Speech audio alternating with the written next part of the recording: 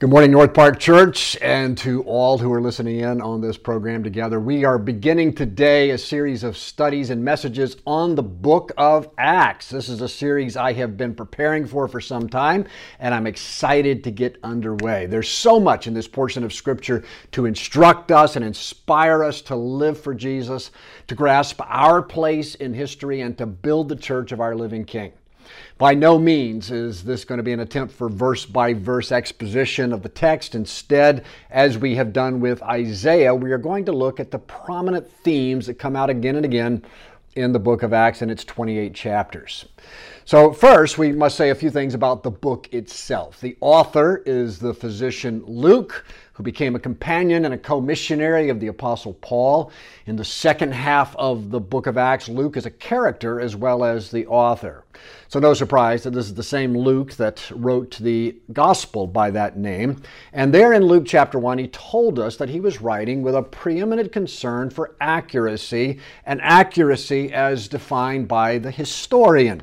Luke 1 verse 1, he says, "Inasmuch as many have undertaken to compile an account of the things accomplished among us, just as they were handed down to us by those who from the beginning were eyewitnesses and servants of the word, it seemed fitting for me as well, having investigated everything carefully from the beginning, to write it out for you in consecutive order, O excellent Theophilus, so that you may know the exact truth about the things that you have been taught." So this same approach marks his second volume, which we know of as the book of Acts. It is essentially a book of history. It is not written as a fable that conveys a certain moral lesson or philosophy. Acts is written as history. This should be obvious as we read it. Luke uses real names, real places, real dates, real numbers. As wonderful as the writings of Tolkien and Lewis may be, their stories are not conveying actual history, nor do they purport to. Luke, he's not taking us to Middle Earth with hobbits and wizards and talking animals. He writes of Jerusalem and Galilee and Samaria. He writes about real governors and real emperors and high priests. He writes about real men and women, the apostles, for example, who would, for the most part, have still been alive when Luke's account of the early days of the church was written and was accepted by the church as accurate. This is so very important. Christianity is a faith rooted in history. It's rooted in real events. Without those real events being real events, Christianity becomes something silly or even obscene.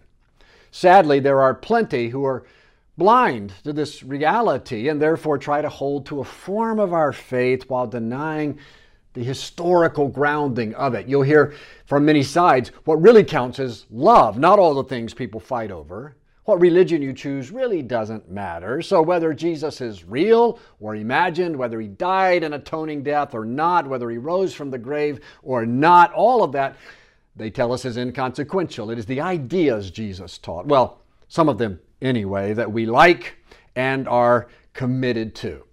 Therefore, who needs the doctrine of the incarnation? Who needs the doctrine of a substitutionary atonement? Who needs the doctrine of an actual physical resurrection? We can do church without all of that. We can be Christians without regard to those things. That's the idea. The writings of Luke, however, they stand in defiant opposition to such a notion and remind us that Christian faith, it's historical or it's counterfeit. Now, the book of Acts is going to be a record of the establishment, the growth, the spread of the early church. But the writer begins by linking all that is going to follow with the central affirmations of Christianity, which affirmations center on, focus on, and spotlight the Lord Jesus Christ. And so we pick up the book of Luke, or book of Acts, I should say, chapter 1, verse 1. The first account I composed, Theophilus, about all that Jesus began to do and teach, until the day when he was taken up to heaven, after he had by the Holy Spirit given orders to the apostles whom he had chosen. To these he also presented himself alive after his suffering by many convincing proofs, appearing to them over a period of 40 days, and speaking of the things concerning the kingdom of God. Luke says that his first book was about what Jesus began to do, suggesting that the second volume now that we're covering was continuing that same story, relaying what Jesus continued to do. And just right here, he mentions his ascension into heaven, his commissioning of the apostles, his resurrection, his appearances, the historical reality surrounding Jesus. Those are the things that form the foundation of everything recorded in the book of Acts. Everything in history and in the church. Luke writes history, and Jesus is at the center of it all. His life, his death, his resurrection, his ascension, his future return in glory. The new events Luke records in Acts, they're just part of a bigger picture in which Jesus is at the center as well. It is fantastically appropriate that we still build our calendars around the life of Jesus so that we are now living in the year 2020 AD, Anno Domini, the year of our Lord. But what is happening in the first century, as Luke records it, is a critical transition in redemptive history. The long-awaited Messiah has come. He has kept the law perfectly as the second Adam. He has performed miracles to authenticate his person and his message. He has died as the Lamb of God who takes away the sin of the world. He has risen in triumph over the grave. He's about to ascend to the right hand of God the Father Almighty. But before he does, there is this transfer of redemptive responsibility to the apostles. They become the Lord's emissaries, the ambassadors of his kingdom. And so we read in Acts 1 verse 4, gathering them together, he commanded them not to leave Jerusalem, but to wait for what the Father had promised, which he said, you heard of from me. For John baptized with water, but you will be baptized with the Holy Spirit not many days from now. So the gift of the Spirit was to be their equipping for the work to which they were appointed.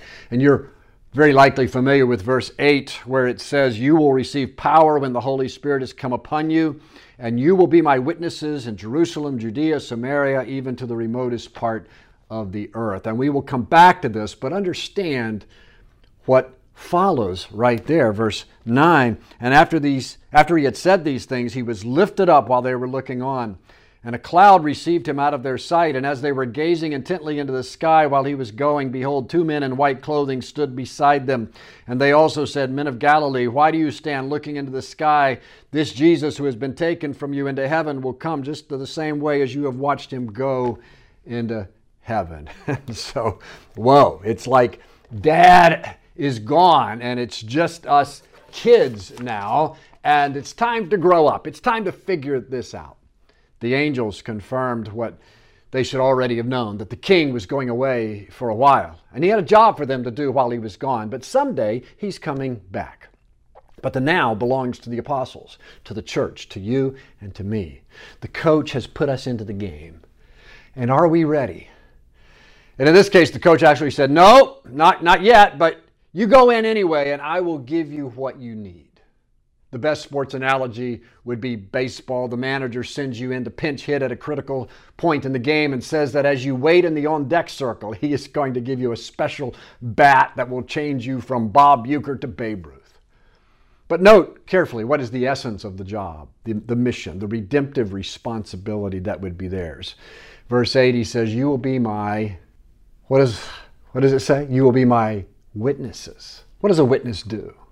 Testifies to what he has seen or heard. Witnesses, they're not usually heroes, but in certain contexts they might be, right? When it might be dangerous, as it was in this case.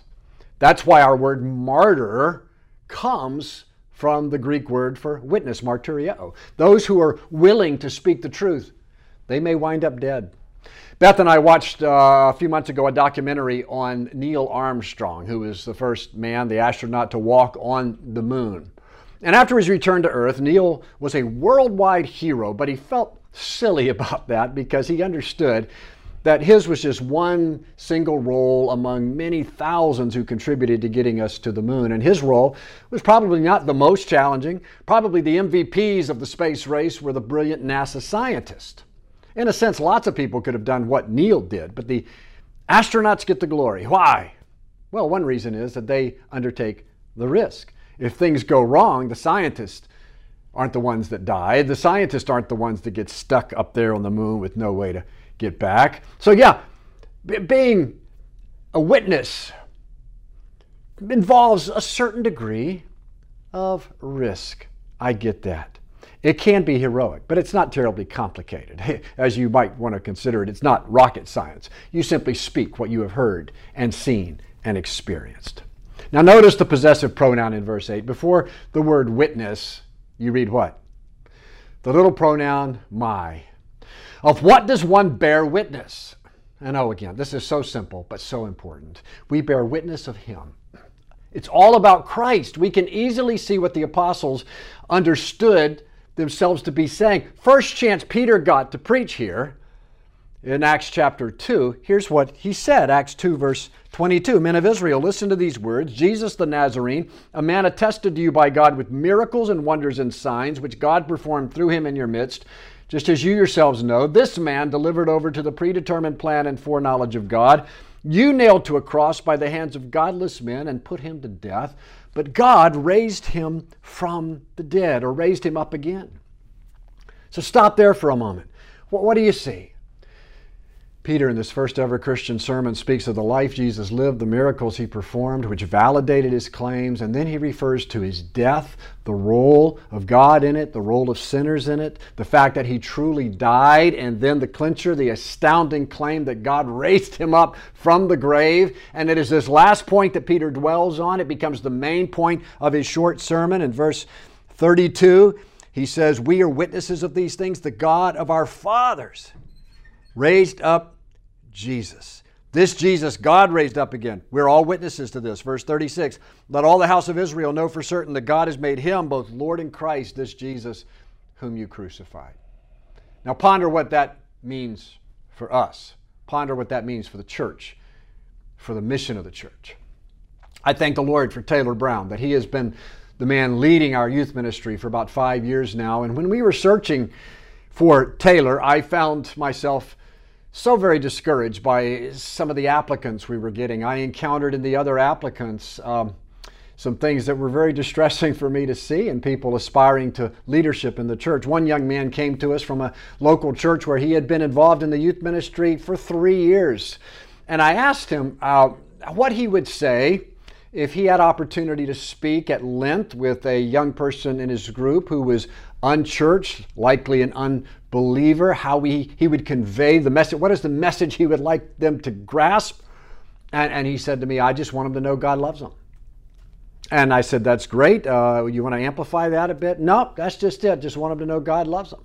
And I asked him once again if there was anything else he might want to include in what he conveyed. And he said, nope, that's the whole thing. God loves. And I wanted to cry. No mention of Jesus. No mention of his atoning death. No mention of his resurrection. No mention of a gracious reigning king. No mention of needing to repent and believe and follow and learn of him. There was no witness for Jesus coming forth at all. What religion is that? Well, that's not Christianity. It's alien to the book of Acts, but I fear that this young man was hardly exceptional.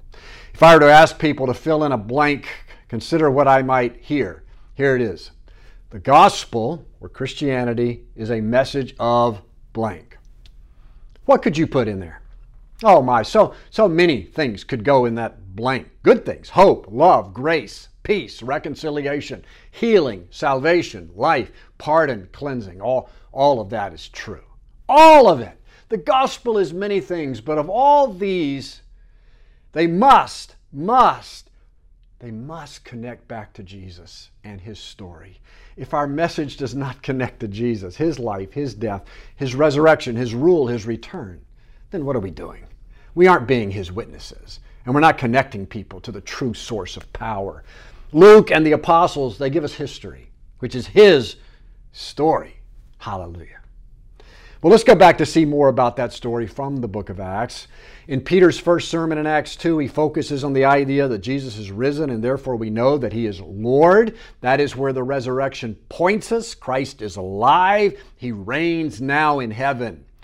And then in the next chapter of Acts, Peter and John are going to the temple where they encounter a lame man, and they heal him.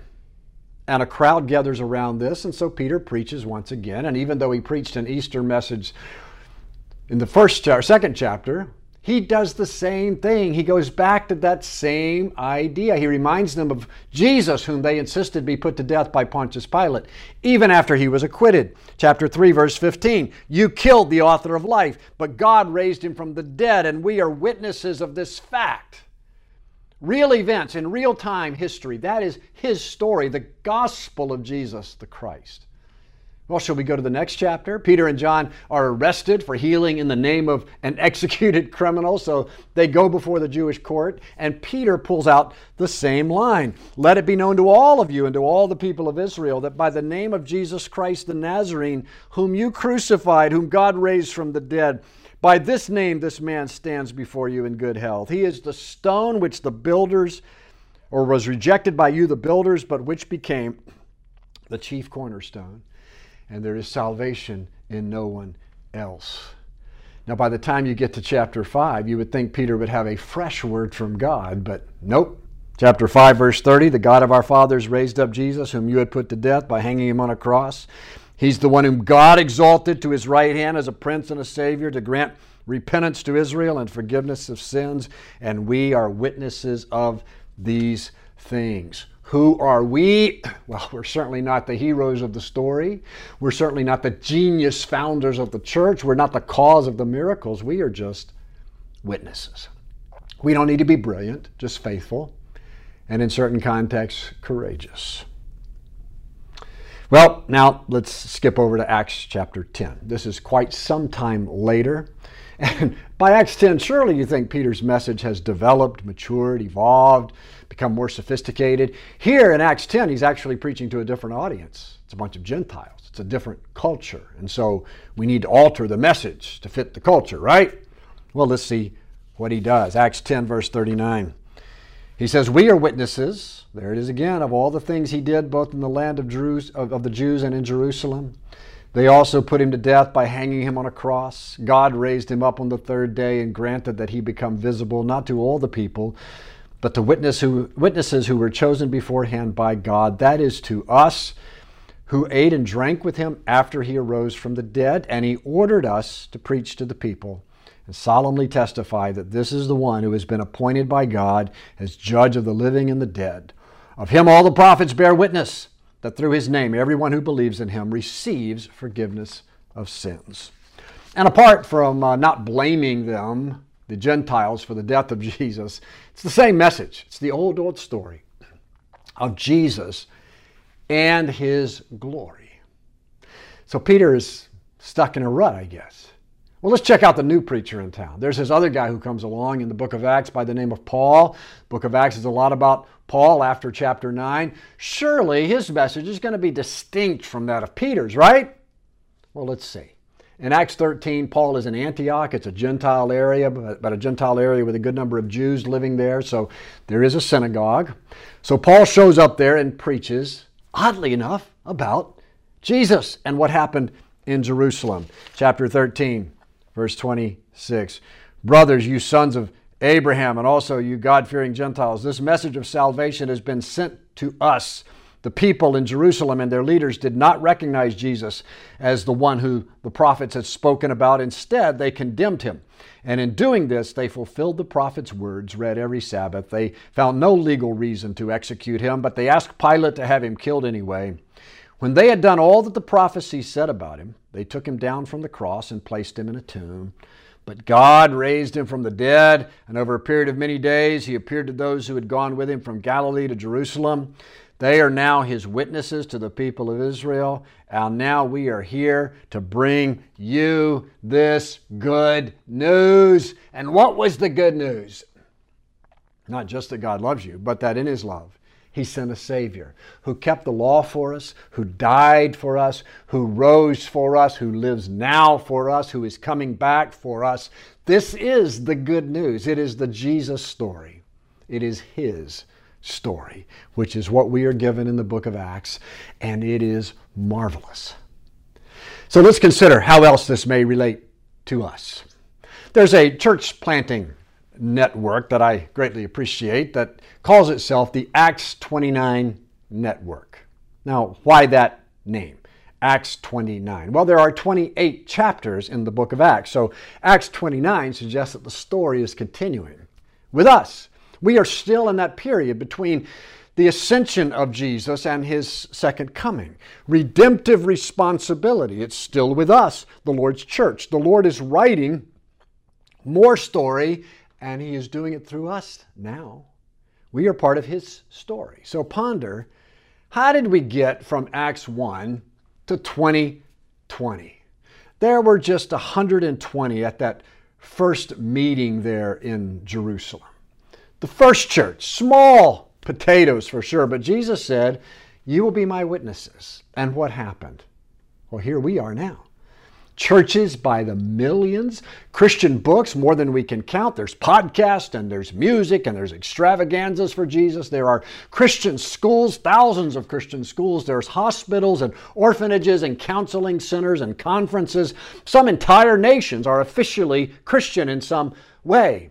Our biggest holiday celebrates the birth of Jesus. Then there is Easter and there's Good Friday. Friends, the world has changed. How could all of this have happened without a real Jesus, without a real cross, without a real resurrection? Then you think of how human existence is so different now. More people live longer and healthier lives than ever before. More are living free. There is less poverty, there is less hunger, there's less war than ever before, less slavery and less murder. There's more hospitals, there's more orphan care. I don't deny there's plenty of room for improvement, but the world has certainly changed for the better. Now, am I connecting that to the 3 years that Jesus ministered some 2,000 years ago? You bet I am. How could all of this have happened without a real Lord, without a real Jesus and a real cross and a real resurrection? Without Jesus graciously reigning in heaven, empowering His church to bear witness of Him. You know, there are certain persons you meet whose entire life seems to be centered on one episode, one event, one feature of their lives. I thought of that watching the Neil Armstrong show. At age 34, the man walked on the moon. I mean, where do you go from there? Everything else in your life traces back to that one event. Others have a similar story of some kind. They were wrongly imprisoned. They beat cancer. They were the only survivor of a plane crash. They won a national championship. And they tell the story over and over and over again. So when someone thinks of them, it's that one event that they think of. Oh, he's the guy who, she's the one who. I think of musicians who have one mega hit. We call them one-hit wonders. And every time they play, folks want to hear that one particular song. Hey, Luther, let's hear you sing A Mighty Fortress. Don McLean has to play and sing American Pie. I mean, who is Don McLean? The only answer is he's the guy who sang American Pie. Who are the Gettys? Oh, well, they're the ones that wrote In Christ Alone. Well, now we can make a final point out of that, because I would ask, who are you? Who am I? In the last year or so, a previously unknown relative has started sending our family some genealogical information that we didn't know about before. I've learned way more than ever before about my aunts and uncles and great aunts and great uncles and grandparents and great grandparents and so on. It's interesting, I guess, but I find my sense of who I am is not found in some genealogical record. Where is it found? Well, my friends, it's found right here. My personal history is centered in the same place that all of history is. Who am I? I'm a witness. I'm an heir. I'm a servant. I'm a friend of the Lord Jesus Christ, who lived a perfect life for me. So I am righteous. He died a substitutionary death for me, so I am pardoned. He rose from the grave, so I am immortal. He's coming back for me, so I am secure and I'm happy. The Gettys sing In Christ Alone, and that is one song I would be happy to identify with. Who I am. It's not about the chance meeting of Francis and Martha in 1945. It is all about the God-planned work of the Son of God in the 1st century A.D., Anno Domini, the year of our Lord, the center and the king of history and of our lives and of His church. The first theme of the book of Acts, Jesus. The subject of the message of Acts, the end of it all, and the foundation of everything that happens. It is His story, and it is good that we sing of Him as we close.